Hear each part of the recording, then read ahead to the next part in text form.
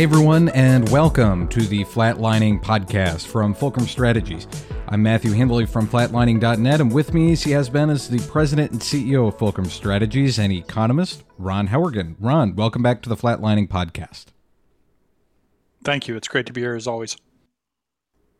Today, we are continuing our conversation on reforming healthcare. This time, we're talking about Senator Bernie Sanders and Medicare. The other one that comes up a lot and was promoted by every Democratic candidate except for Joe Biden in the last election is Medicare for All.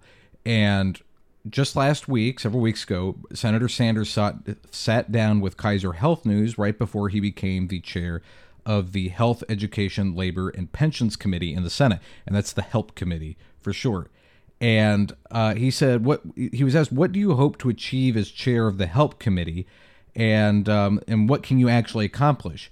And he finally, and I think it was interesting. He finally admitted that he said Medicare for all, and I'm quoting, "We ain't gonna get it." And I think that's a that's a success for some of us that work in the healthcare industry that know that we're not going to have anything come like that come at least in the next 2 years. But I think it was interesting for him to at least admit it that he wasn't gonna get that right now.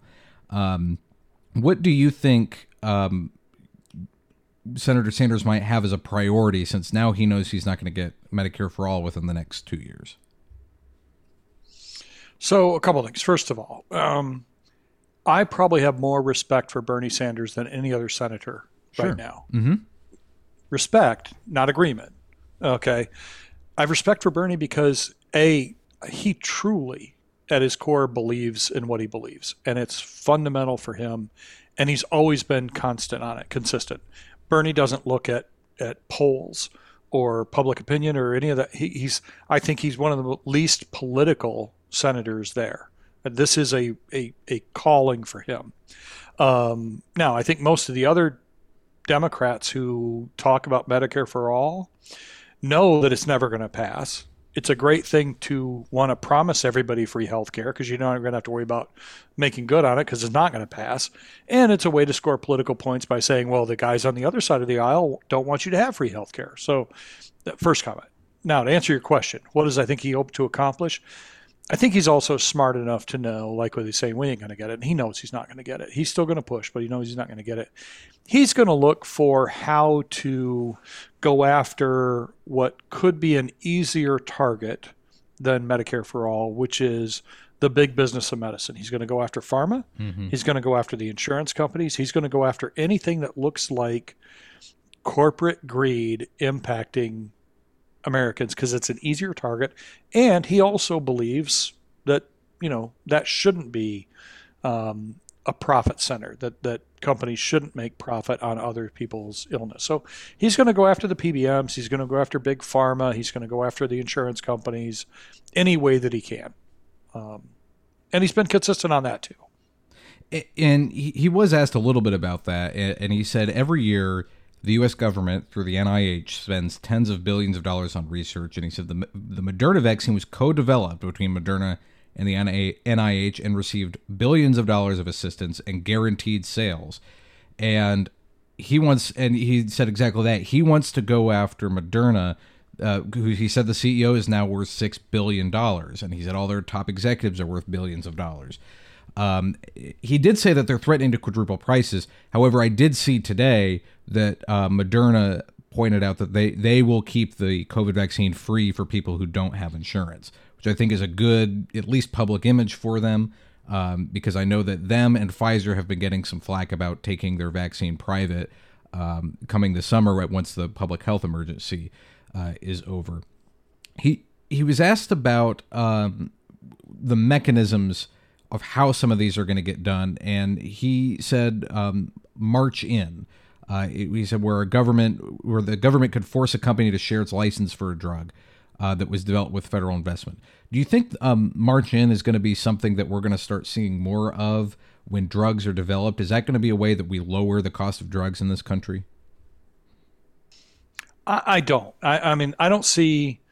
It gets discussed, but there's an awful lot of lobbying that goes against March In, which is why I think they're going to have a hard time getting enough bipartisan support because you need it now to get it actually through Congress. That's my reading of the tea leaves. There's another avenue that they could potentially go after there, and that is, and this has been discussed, but not as widely, is to, if the NIH is going to use money to help with some of this, research, let's take the Moderna, then once the drug is approved, then why shouldn't the NIH be paid back plus interest? I mean, and consider it almost like a private equity investment. Hey, yeah, here you go. Now I take away some of your risk because we know that developing some of this stuff has risk. And think about it. I mean, if the vaccine had been completely non-functional, Moderna would have been out a lot of money and theoretically could have suffered, significant losses. So that's fine. Here's the loan, and if the drug doesn't pan out or the vaccine doesn't pan out, then fine. We're financing it. We lost on that investment, and if it does, then give me back my money plus some, which helps the federal budget. Now, what they would have to do in there as an investor is then also have some control over cost. Because what you don't want is somebody to develop that vaccine and go, well, yeah, okay, now I got to price it even higher to pay back the investment and the interest. But even that's going to be awful hard to pass. Right.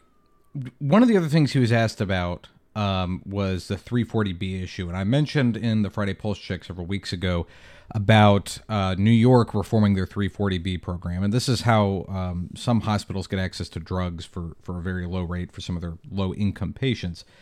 The way New York was reforming it was some of these hospitals were going to be losing out on millions of dollars that they normally would have been getting.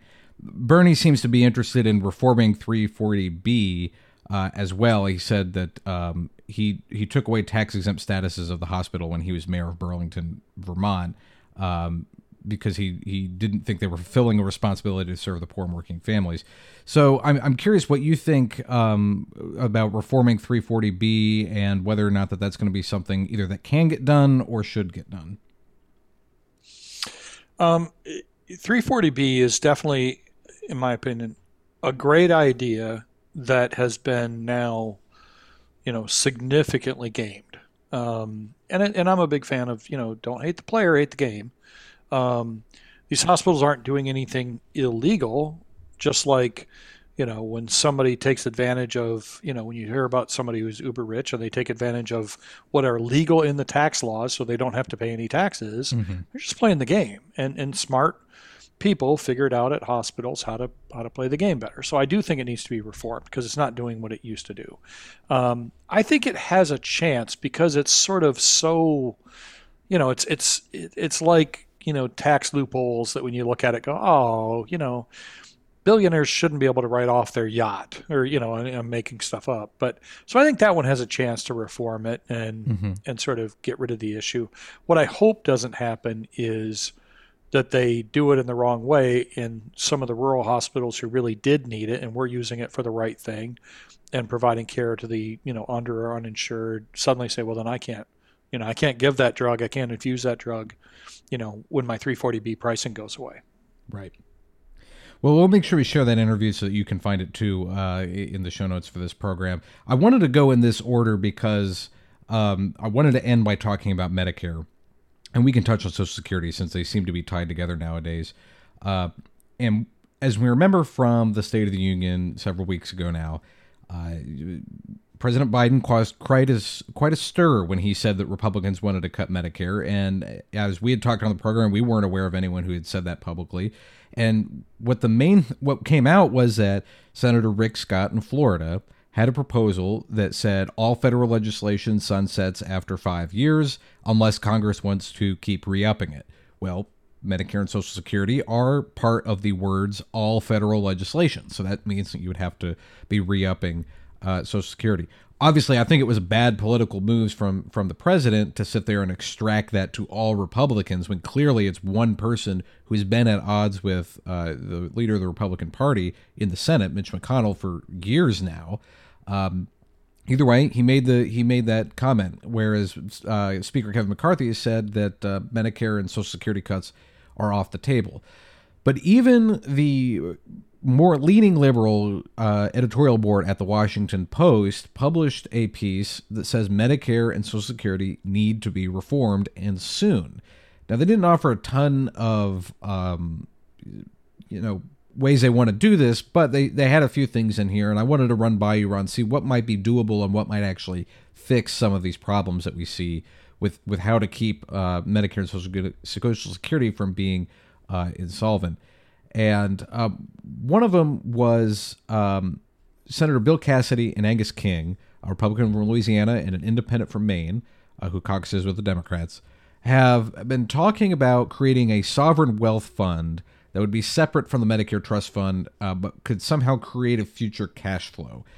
What do you think about how that might work? I mean, first, how does that work if that were to pass? And would that then, is that the silver bullet to saving Medicare? Well, the thing I find hilarious about that is you find me a pool of money in the federal government that has been earmarked for something that doesn't get rated for something else, mm-hmm. and I'll quickly bow to you because it doesn't exist.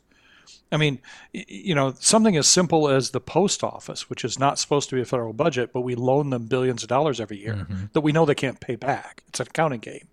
The Medicare Trust Fund gets rated. The Social Security Trust Fund gets rated. All this stuff always gets rated to sort of pay general fund. So this idea that suddenly we'll create this other sovereign wealth fund and that will create an income stream and that isn't going to get rated for the general budget. Oh, come on.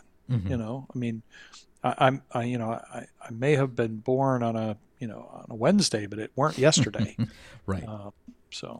Senator Joe Manchin, Democrat, West Virginia, has expressed openness to raising the FICA tax cap, as we talked about previously. And he said he's also interested in creating a quote-unquote super committee to hash out a potential deal that could get an up or down vote on the Senate floor. I'm not a fan of anything being done by committee. I wish everything was done on the floor because then everyone has input and you're required to debate with everyone. But what do you think about a super committee?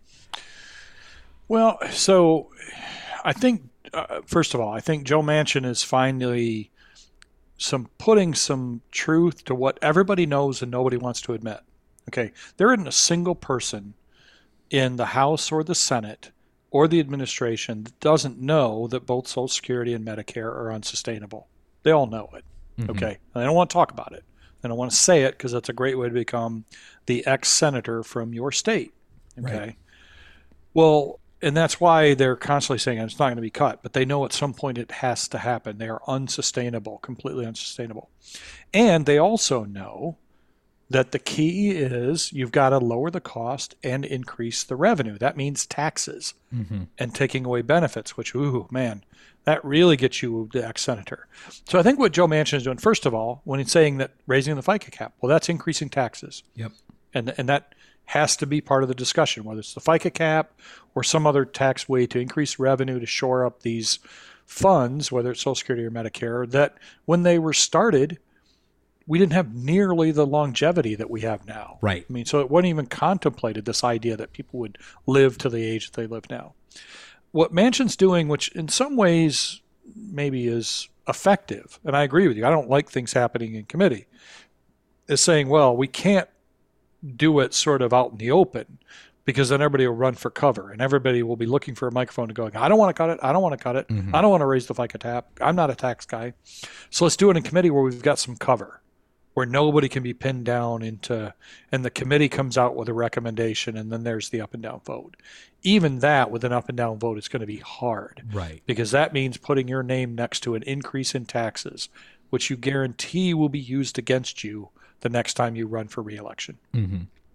And that's what I think is interesting about when you have someone like that they understand that might be a political nail in the coffin for them. Whereas then you have Senator Bernie Sanders, who runs on Medicare for All, who I think also realizes that he's got to raise taxes for that. I don't know how much he talks about that, but as I mentioned in the Friday Pulse Check last week, I mean, he constantly compares to the Canadian healthcare system. Many people in Canada, in depending on what province you live in, if you're living in Nova Scotia, a lot of people are looking at a 45% to 50% tax rate between provincial and federal income tax. And we don't have that in the United States. And I don't think people really want that in the United States. But with the FICA tax, I think at least with that, it's something that I'm not sure people really think about the FICA tax until they get their W-2 at the end of the year. Well, yeah, it's something that you don't really think about much. We know it's there, but if you ask the average person how much is the FICA tax, they probably can't tell you. And so it's different than, but people, yeah, I mean, but people can tell you what their tax rate is, or what the highest marginal rate is, or so it's a way to raise some revenue without, saying that you're raising revenue. I personally think, things like talking about raising taxes, talking about increasing age of eligibility, talking about means testing some of this stuff. These are real solutions to a huge problem. But they're difficult for anybody in Congress to talk about because like you say, Rick Scott, who understands healthcare, the guy who used to run HCA, the hospital system, Rick Scott makes one comment about sunsetting potentially all federal laws and gets absolutely bludgeoned with, "Oh, you want to cut Medicare?" Yeah. So think about the fear that people have about even saying we may need to look at raising the age of eligibility, right, or means testing, or raising the FICA cap. And as I wrote last week too, he went on CNN trying to defend that, and I will say that was not a very good interview for him. He did not do a very good job of answering how he could possibly be excluding that. And he even said, he was even asked, shouldn't you add a statement in there that says this does not include Social Security and Medicare? It's like, well, no, I think I'm pretty clear when I say it doesn't include that, except that his plan didn't say that. You mentioned raising the eligibility age, and that's something the editorial board at the Washington Post did too. They said raising the eligibility age to 67 for Medicare, which would then match the existing Social Security retirement age for those born in 1960 or later. If we raised it by those 2 years, do you know how many people that would knock out of the Medicare system automatically? I haven't seen the statistics on what that would do. I will tell you that I've seen some of the actuarial numbers that either by doing it once or by doing gradually over time, increasing that age of eligibility has a significant financial impact for the long-term sustainability for Medicare.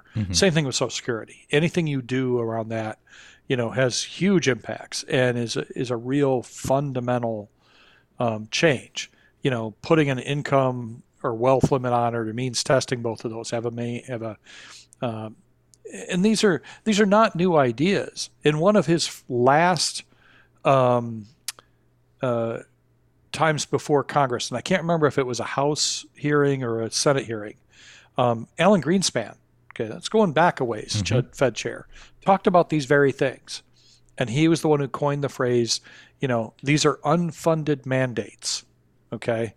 And said, we're going to run out of money. We've got to figure this out. You've created a mandate, but you can't fund it.